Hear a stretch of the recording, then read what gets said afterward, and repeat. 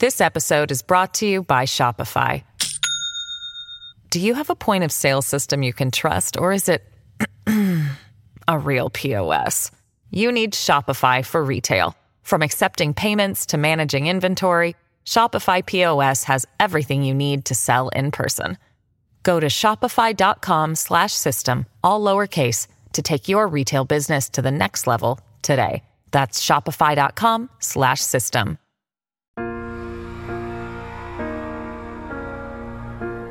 That's the explosion, right? Yeah, okay. A plane into the building. A plane into a building.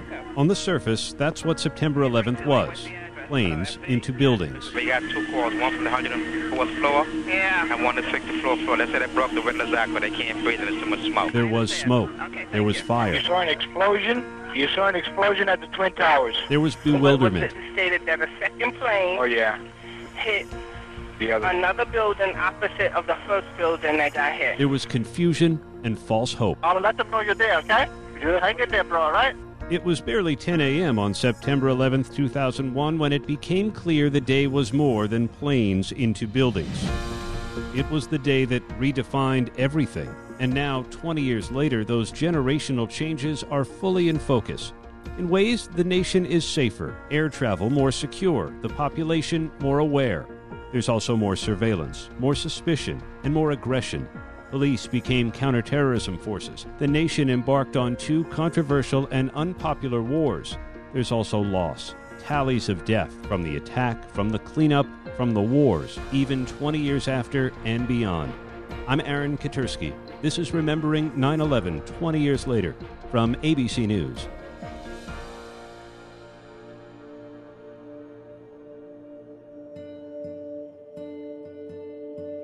This is the North Tower. Right over here is where the 13th precinct is, which is where my mom was stationed. And so on that day, she was kind of patrolling around this area, around the North Tower. Patricia Smith was 2 when her mother, New York City police officer Moira Smith, was among the first to see a plane strike the World Trade Center in Lower Manhattan. She actually watched the plane hit the towers, and then she kind of looked around like, did everyone see that too? And then a couple people were like, yeah, we saw that too. So she gathered them up and then took them over, kind of dumped them off, said, here, these people saw it happen, I need to go. I remember that day very, very well. I remember waking up and it was an unseasonably warm day and it was a beautiful blue sky. Red Eagleson was 15 and at school when his father, Bruce, on the 17th floor of the World Trade Center, called home to say he was okay and would get out after he helped others evacuate. And the last that we were able to piece together was that the last he told a colleague was that he was on his way back up the stairs going to grab the radios when the towers fell on him. Roger Cressy was on the National Security Council. When it came to aircraft and aircraft security, we were still worried about the old threat. We were worried about the threat of hijacking aircraft for political purposes. We weren't focused on the use of a plane as a missile. The failure of imagination was the phrase that captured that totality of not understanding just how ambitious they were. John Farmer was counsel to the 9/11 Commission. I just don't think it was in their scope to even think that they would do hijackings in a way no one had ever done them. That they would try to make the planes disappear and then use them as bombs. That they would find 19 people willing to blow themselves up. That they would scope out our security system well enough to know that they could, or to believe they could defeat it. On September 11, 2001, 19 hijackers boarded 4 separate flights, American Airlines Flight 11 and United Airlines Flight 175 departing Boston, American Airlines Flight 77 departing Washington, D.C., and United Airlines Flight 93 departing Newark. All 4 were bound for California, ensuring each would be loaded with a large amount of fuel. American 11, if you hear Boston Center, recontact Boston Center on 127.82. That's American 11, 127.82. The chaos in the air began 20 minutes after takeoff. American Flight 11 was hijacked. The flight attendant is advising our reps that the pilot, everyone's been stabbed. Flight attendant Betty Ong called to report that something wasn't right. The cockpit's not answering. Somebody's stabbed in business class. And I think there's mace that we can't breathe. I don't know. I think we're getting hijacked. 5 minutes later, a hijacker meant to make an announcement to those on the plane, but hit the wrong button, keying his mic to ground control. Is that American 11 trying to call? Buddy, we have some planes just stay quiet and you'll be okay. We're returning to the airport. And who's trying to call me here? American 11, are you trying to call? Nobody move. Everything will be okay. If you try to make any move, you'll danger yourself and the airplane. Just stay quiet. The next 2 hours changed the world as we know it. We have another missing airplane. There were airplanes that were starting to fly around in the sky that wasn't talking to anybody. At the time, Frank Hatfield managed air traffic control for the FAA in New York. So you're missing more airplanes. That tells you right away, this is no coincidence, not major air carriers. You don't lose major air carriers in the sky. At the National Security Council, Roger Cressy began to worry. At the time, we thought there might have been as many as 11 planes hijacked. He turned his transponder off, so we don't have a definitive altitude for him. We're just going by, they seem to think that they have him on a primary radar, they seem to think that he is descending. The first target, the North Tower of the World Trade Center. World Trade Center number 1. Okay, what's going on? Okay, she said a passenger airplane hit the World Trade Center above the 85 floor, 85th floor. An airplane on the hit the building? Right.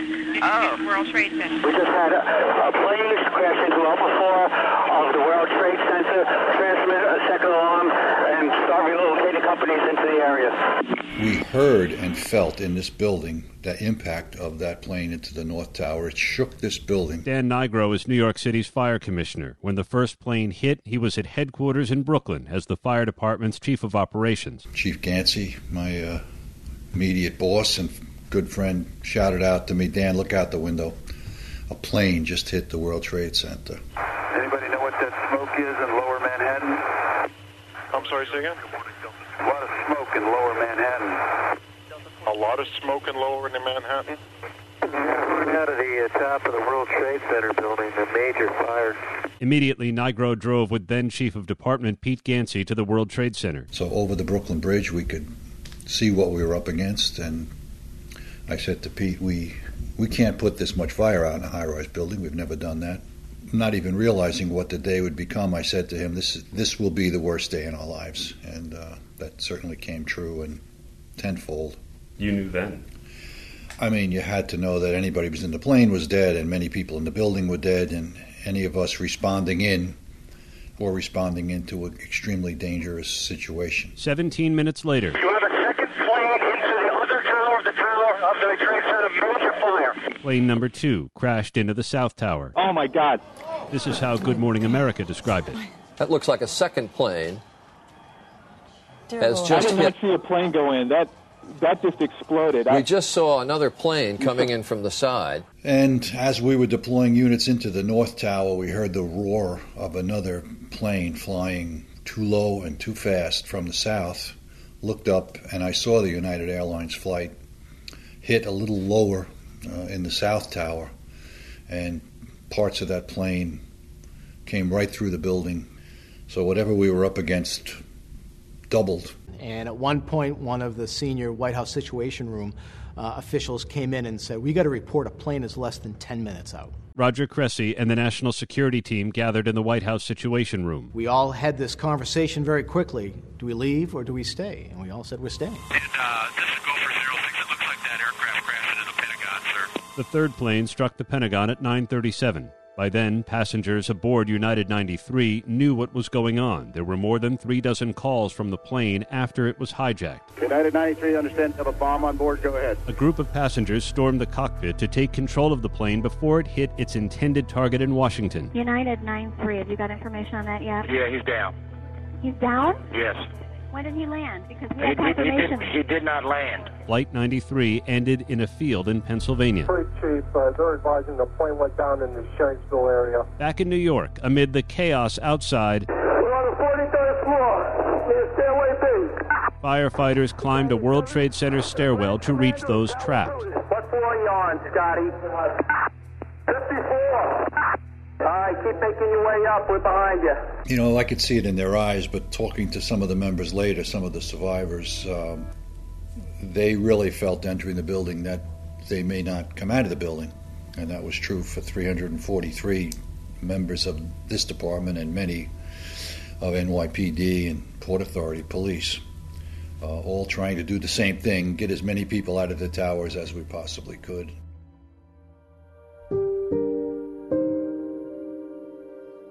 $2,977 people were killed September 11, 2001, among them 441 first responders. The majority were New York City firefighters. Current Fire Commissioner Dan Nigro was the FDNY's chief of operations at the time. We just knew we were putting people at risk, and people responded. They did what they swore an oath to do. You remember the box number?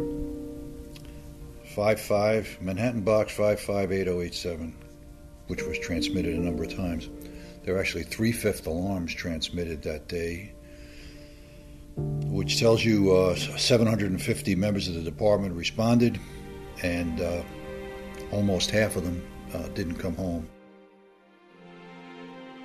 343 members of the FDNY were killed that day. So were 37 Port Authority police officers and 23 NYPD officers. 9/11-related illnesses have killed hundreds more first responders in the last 20 years and will keep killing for the next 20. Moira Smith was the only female NYPD officer who died on 9/11. Her daughter Patricia was only 2. We spoke to her at the reflecting pool of the 9/11 memorial. It wasn't so much of, oh, I lost Moira Smith. It was like, I lost my mom, like a figure. So it was a little more difficult for me because I was always upset about how everyone else got to experience her, but I never did. And so, sorry. It was hard to kind of hear everyone else's stories, but I didn't get that for myself. Units, remove yourselves from the location. Non-essential person, remove yourselves from the location at this time. We got another tower collapse. Another tower collapse. Officer Moira Smith is thought to have been the first to radio in the plane hitting the North Tower. She immediately gathered eyewitnesses and then ran back to help people evacuate. This is the South Tower. The South Tower is where my mom ended up being. That was her last stop, I guess you could call it, after her many destinations on 9/11. Officers that are on the scene over there. Help! Okay. Stop, please. Stay off there. We got a possible female officer trapped. Where are you, Kay?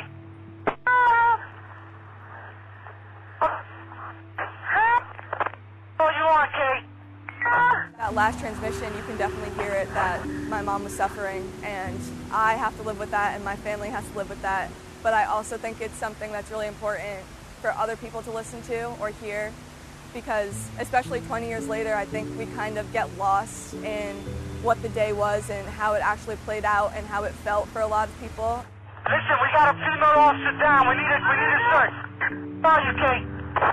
Where was your last location? Where was your last location? Talk to us. Excuse me, units. Let me talk to the female officer that's down. Female officer, where are you, Kay? What was your last location? Just tell me, what floor are you on? She said police. That's what she said. Third floor. What floor? Third floor. Officer, what floor are you on? Huh? Units, we got a female officer down, possibly on the 3rd floor on the 2nd tower.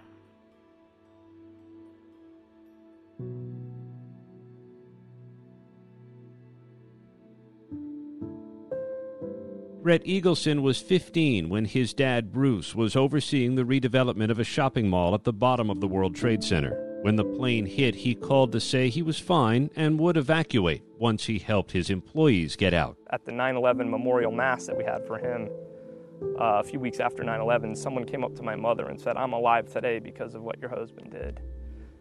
He's really someone to be proud of, but at the same time, I think the selfish side of us wishes that he just walked out the front door like a lot of other people did that day. All 10 people Bruce Eagleson supervised made it out. He did not. You know, it's been really tough because it's a bittersweet memory of my dad. You know, he had every opportunity that he could have to get out of the building. It's almost, you know, the selfish part of me wonders, why didn't he just get out? But then, you know, the proud part of us is, you know, he really did die a hero that day. The Eaglesons are among 1,100 families who share an unwanted bond. Their loved ones died at the World Trade Center but have not been formally identified. We've never recovered him, not even a trace. Many of the human remains recovered in the wreckage were damaged by jet fuel and fire, but the New York City office of the Chief Medical Examiner made a solemn promise to identify as many as possible. In the last 2 decades, DNA technology has improved, and forensic scientists are still trying. My family, along with many other families, are still waiting on remains to be found. And that, again, added to the pain and misery that day is that we're still waiting for a word. But at some point, you sort of just have to make a decision to accept the fact that he's lost. Monica Eichen has accepted her loss, but it has not been easy. Her husband, Michael, worked on the 84th floor of the South Tower. We spoke in its footprint at the 9/11 Museum. When someone dies in a location, you can bring them home. But I couldn't bring him home, so this is his home for me. You do not have remains. There was nothing to bury. No. There was no formal identification. Can you explain what that's like? It's horrible because, I mean, like he went to work and disappeared, like from the planet, like with nothing, not even an ID, zero. I mean, it's just the most mind-blowing thing. And I think it was hard for people to understand why I was so, I had to be here, because this is where I connect with him. A former elementary school teacher, Monica opened a preschool named for Michael, and she helped create the 9/11 Museum. I'm optimistic that he is in this museum, because I feel him here. And even, to be honest with you, even if he isn't found, he is here for me.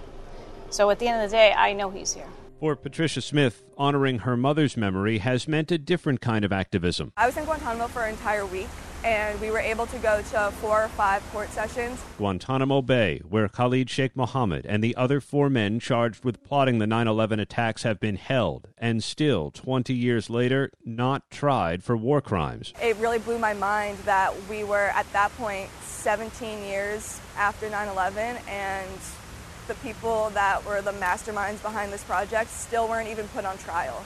They were just sitting in basically a detention center, not doing anything. It just felt unfair after that for a little bit. And it still kind of feels unfair, and I'm still kind of angry, but, it's a process. I'm more angry with the entire situation, so I don't want it to affect my everyday life, so I try not to let it affect my everyday life, but the closer I get to the anniversary every year, but especially this year, it still makes me angry that this is where we are 20 years later. Justice delayed is justice denied, and now we're 20 years later with no justice. So at this point, we're kind of being denied it.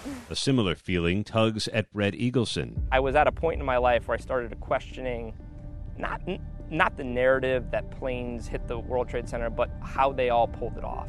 And there was no way these 19 hijackers, with their level of education and their level of knowledge of American culture and their level of English, was able to pull off an attack so destructive and so consequential on the United States. Eagleson joined a class action lawsuit against Saudi Arabia. So the charge is that without the Saudi support network in place, they never would have been able to pull off one of the most devastating and consequential attacks in the history of the world. The 9/11 Commission found no evidence the Saudi government as an institution or as individual senior officials knowingly support or supported al-Qaeda. Brett Eagleson is not convinced, and he, along with other plaintiff families, have pushed the Biden administration to release key documents. We're seeking the truth. We're seeking accountability. We want the story of 9/11 to be told right.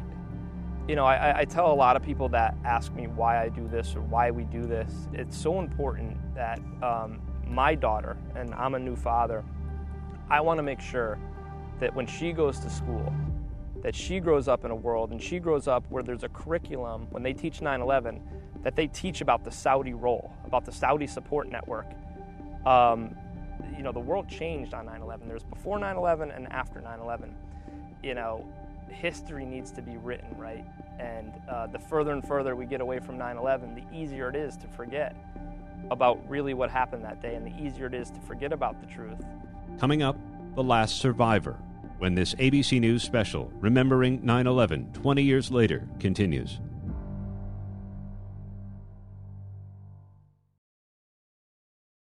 This episode is brought to you by Shopify. Do you have a point of sale system you can trust, or is it a real POS? You need Shopify for retail. From accepting payments to managing inventory, Shopify POS has everything you need to sell in person. Go to shopify.com/system, all lowercase, to take your retail business to the next level today. That's shopify.com/system. At Evernorth Health Services, we believe costs shouldn't get in the way of life-changing care, and we're doing everything in our power to make it possible. Behavioral health solutions that also keep your projections at their best? It's possible. Pharmacy benefits that benefit your bottom line? It's possible. Complex specialty care that cares about your ROI? It's possible. Because we're already doing it. All while saving businesses billions. That's Wonder made possible. Learn more at evernorth.com/wonder. This episode is brought to you by La Quinta by Wyndham. Your work can take you all over the place, like Texas. You've never been, but it's going to be great because you're staying at La Quinta by Wyndham. Their free Bright Side breakfast will give you energy for the day ahead. And after, you can unwind using their free high-speed Wi-Fi. Tonight, La Quinta. Tomorrow, you shine. Book your stay today at lq.com. 20 years ago, on September 11, 2001, Janelle Guzman McMillan was working on the 64th floor of the World Trade Center's North Tower. When American Airlines Flight 11 struck the building, she stayed. It wasn't until smoke began pouring into her floor that she and some of her coworkers decided to head for the stairs. She made it down 50 flights, and then the North Tower collapsed. Buried under concrete and debris, somehow Janelle survived, rescued 27 hours later. The very last survivor pulled from the rubble of the World Trade Center. She sat down with our Robin Roberts to remember that day. It's hard to believe it's been 20 years. 20 years, wow. It's like unbelievable. I'm still here. What was your lifestyle before 9/11? It was crazy. It was just a crazy, untouchable, invincible. When I realized that I was going to work at the World Trade Center, that was like, oh, I'm here. I've landed. I have made it. 31-year-old Janelle had taken a job with the Port Authority located on the 64th floor of the North Tower. You had no idea what had happened. I did not know what was going on. When I looked towards the window, there's like lots of papers and debris like in the skies. So I thought to myself that maybe something happened on the higher floors and a window got blew open and papers would just scatter them. Why did some of you stay? So I stayed because I've been through the fire drill, and I said, okay, it's not serious yet because no announcement came on, and we made a couple phone calls and they told us it's okay to stay. Above the 93rd floor of the North Tower, there was no way out. On the floors below, noxious smoke was pouring in.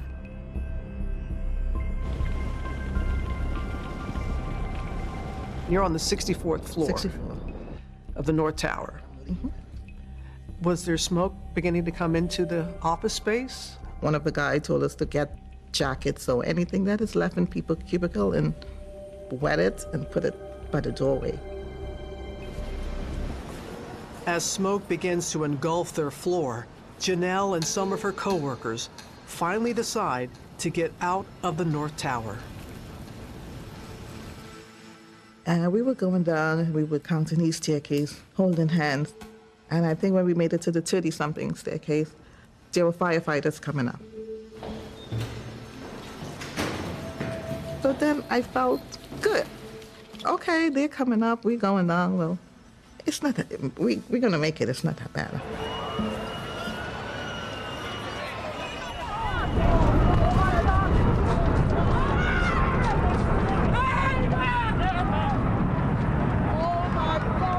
As the North Tower collapsed, Janelle was still inside. Tell us what happened at that point. I just kept holding onto the railing, and the rubble, the dust, the darkness, the walls just burst open. I just felt everything. I just hear the noise so loud.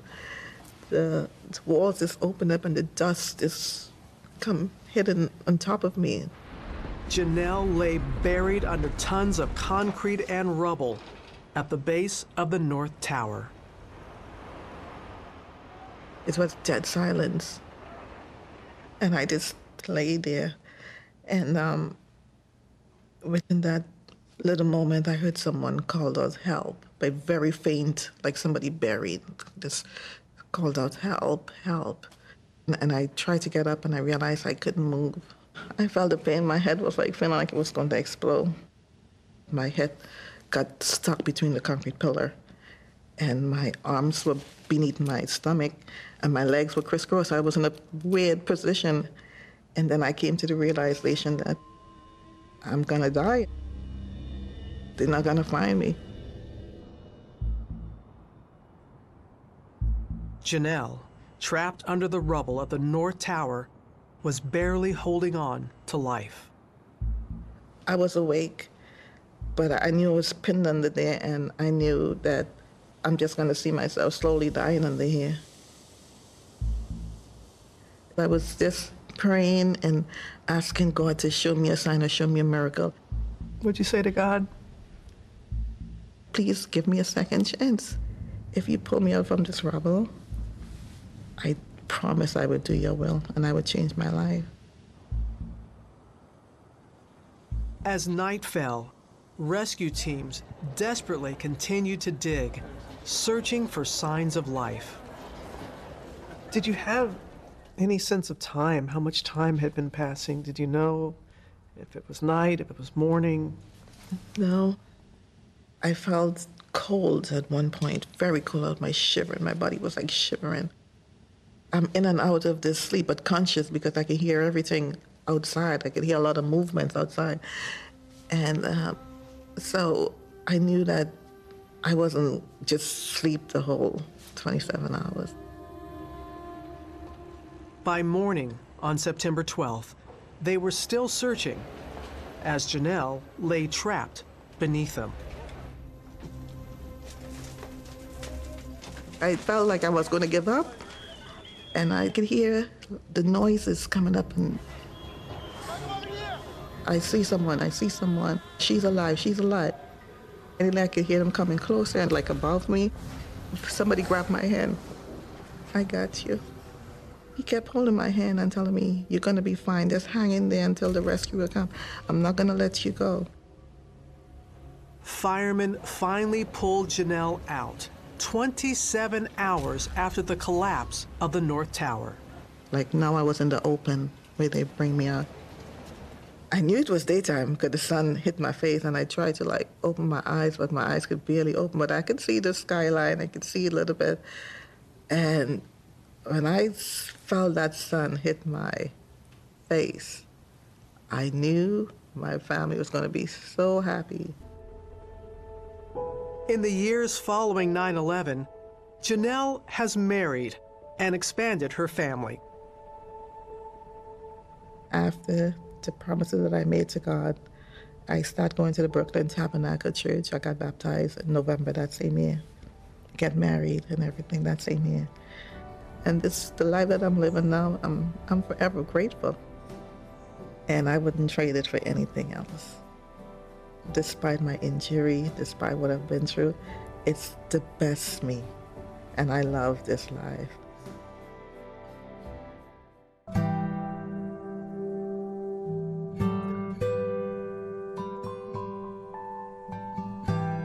In the days after 9/11, ABC News spoke to some of the families who lost loved ones on that day, and among them we noticed were so many young women, new widows who were soon to be or who had just become mothers. We stayed in touch with them over the years and recently held something of a reunion, this time joined by their children, who are now 19 and 20 years old. We were there when Terilyn Essie and Jenna Jacobs met for the first time 20 years ago. They were two new widows and moms. It was just 3 months after 9/11. Hi, how are you? Hi, I'm Terilyn. Hi, Jenna. Hi, Jenna. How are you? Over the years, they have formed a close friendship. Have you had any moments where, like, you can, I don't know, almost like you have concrete evidence that he's there? Have you ever had any moments like that? I have. Yes. Yes. This topic was a common thread at our reunion. Trish Strain. There was a red fox across the street, and I looked at it and I said, "Oh, hi, Jimmy." And it stopped, and it just looked at me, and I said, "Everything's okay, and the boys are good." And then just like, "All right, you can go." Like, all right, and he scurried off. Some say a cardinal is a sign from someone who has passed. I saw one on my ride down the road, and another one crossed the road in front of me, and then another one on the path as I walked in. I'm like, you're with me. Holly O'Neill and her daughter find comfort in ladybugs. There was always ladybugs around in our apartment. Now whenever she sees a ladybug, even at college, in a weird place, it's like my dad is with me. Yeah. Mary Lyons also knows her father is watching. Not that he would already know, but I think I would let him know that like we're happy. But he already knows that. And Terilyn Essie says she remembers someone else from our first gathering. My strongest memory is really Bahrain. She was, and I remember her standing, and she was standing sort of off to the side. And I saw her there, and I was just compelled to go over to her.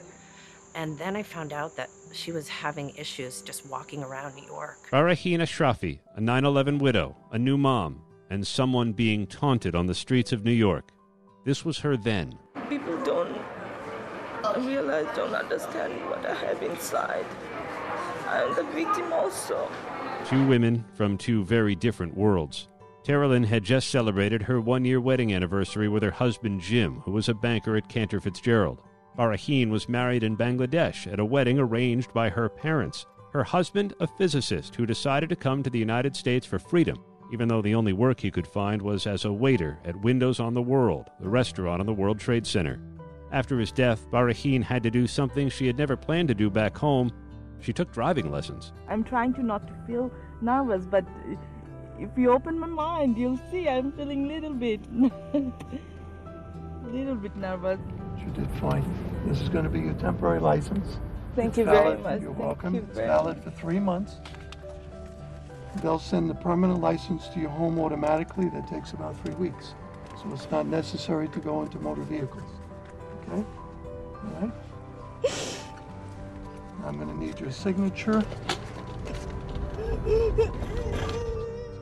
Her baby boy, Farkhad, had been born just 2 days after the attack, and for 20 years she has been teaching him about his father. Daddy's watching you all the time, Farkhad. Even though you can see him, he's seeing you, and he's so proud of you, and you'll make him proud. At our first gathering, Terilyn was trying to comfort her infant Jack. She needed some help, and she went to Bahrain. I said to her, wow, what do you say to your children when they ask where their dad is? And she looked at me with these gorgeous big brown eyes that were filled with tears. And she was so beautiful. And she said, I tell them to close their eyes and look inside their heart. And I've never forgotten it. I came up with a little kind of thing that we did together. And it was, where does Daddy Jim live? And he would say, in heaven. And who does he live with? The angels. And when you want to talk to Daddy Jim, you close your eyes and look inside, and he would say, my heart. Mama. Where does your dada live? Heaven. And who does he live with? God. And who else? Angels. And when you want to talk to Daddy, you close your eyes and look inside to where? And where's your heart? Oh, yes, that's nice, love. Daddy loves you. Baby Jack is now 19 years old and grateful for the mother who tried so hard to help him hold his dad close. I just appreciate everything she's done because she's like the strongest person I've ever met. Yeah. Really appreciate her. And as for Bahrain, she sent her love to us and to the country, but she and her children asked to remain private on this anniversary. Her older daughter is thriving in law school, and her baby boy, Farkhad, is now in college. September 11th has left a complicated legacy of unanswered questions, unidentified remains, and unpopular wars. It made us fearful, suspicious, and aggressive. It rendered us speechless and left us in mourning. 9/11 also spotlighted our best, the firefighters and cops who rescued, the iron workers who toiled, the chaplains who comforted, the survivors who endured.